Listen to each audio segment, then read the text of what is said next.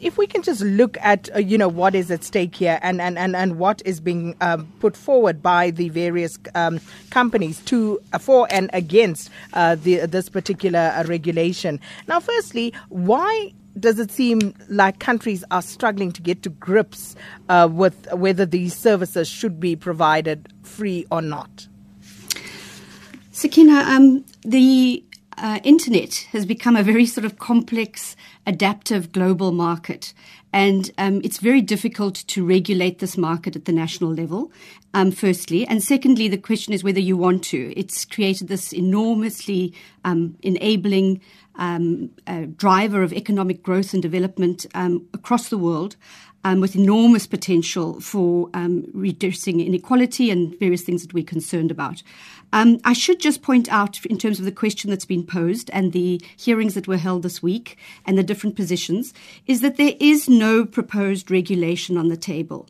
The hearing in Parliament was to hear the issues around over-the-top services and to engage the different players on what the interests at stake are, what the matters at stake are. So perhaps it's important just to indicate that what is over the top of, and that's where the mobile operators come in. In many other environments, this debate has arisen in fixed and cable industries, where they've become internet service providers, the biggest internet service providers in the world, and have their own broadcasting programs, traditionally on their cable services, and they have now faced competition from Netflix and those kinds of over-the-top players on that environment, where they're competing against their own content product.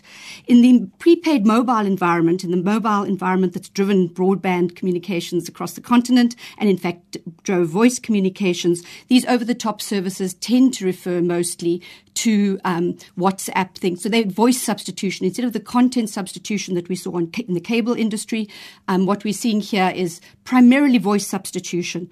WhatsApp, those kinds of calls, Viber, that kind of substitution for traditional voice calls.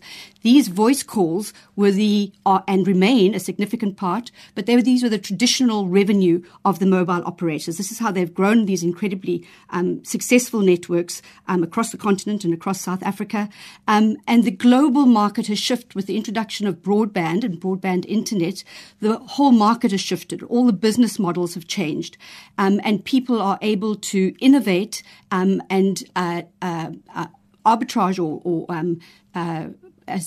provide services at much lower cost than the traditional cost of voice and SMS, which I should also point out historically have been, because they were all you could get, costed and priced at a very high rate. So we've seen those prices go down, but SMS was magnitudes of scale more expensive than it cost for them to be sent. And so other alternative text services could be provided over these networks at a fraction of the cost.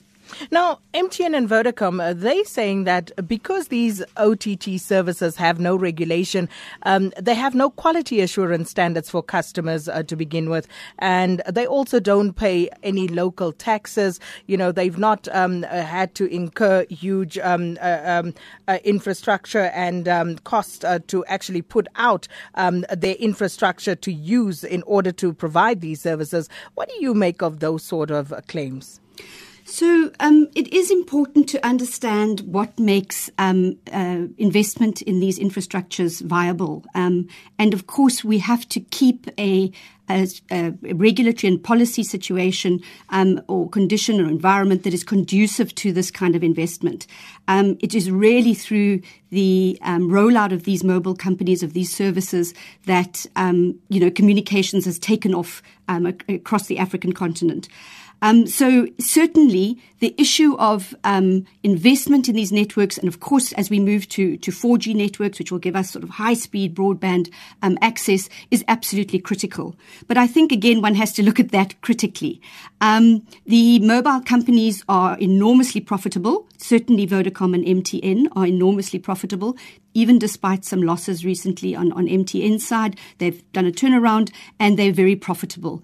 They do realize that these changes are inevitable, that one has to move from this voice revenue-driven business model to these data business models. But they're obviously trying to, amortize various investments that they have in their voice services and their earlier generation networks, and protect those voice services as long as they can.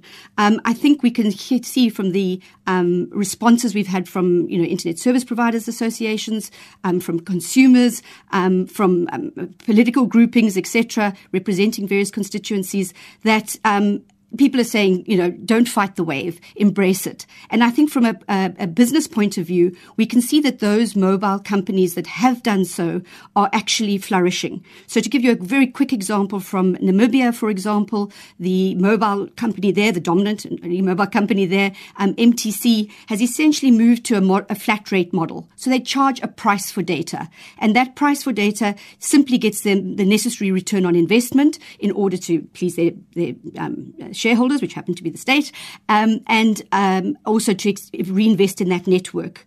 And that's basically a flat rate. What you do with that data is really your own business, because it doesn't really affect them, whether they get how they get that return on investment. And obviously it's much easier to get it simply by getting through their direct relationship with their customers who pay for the data.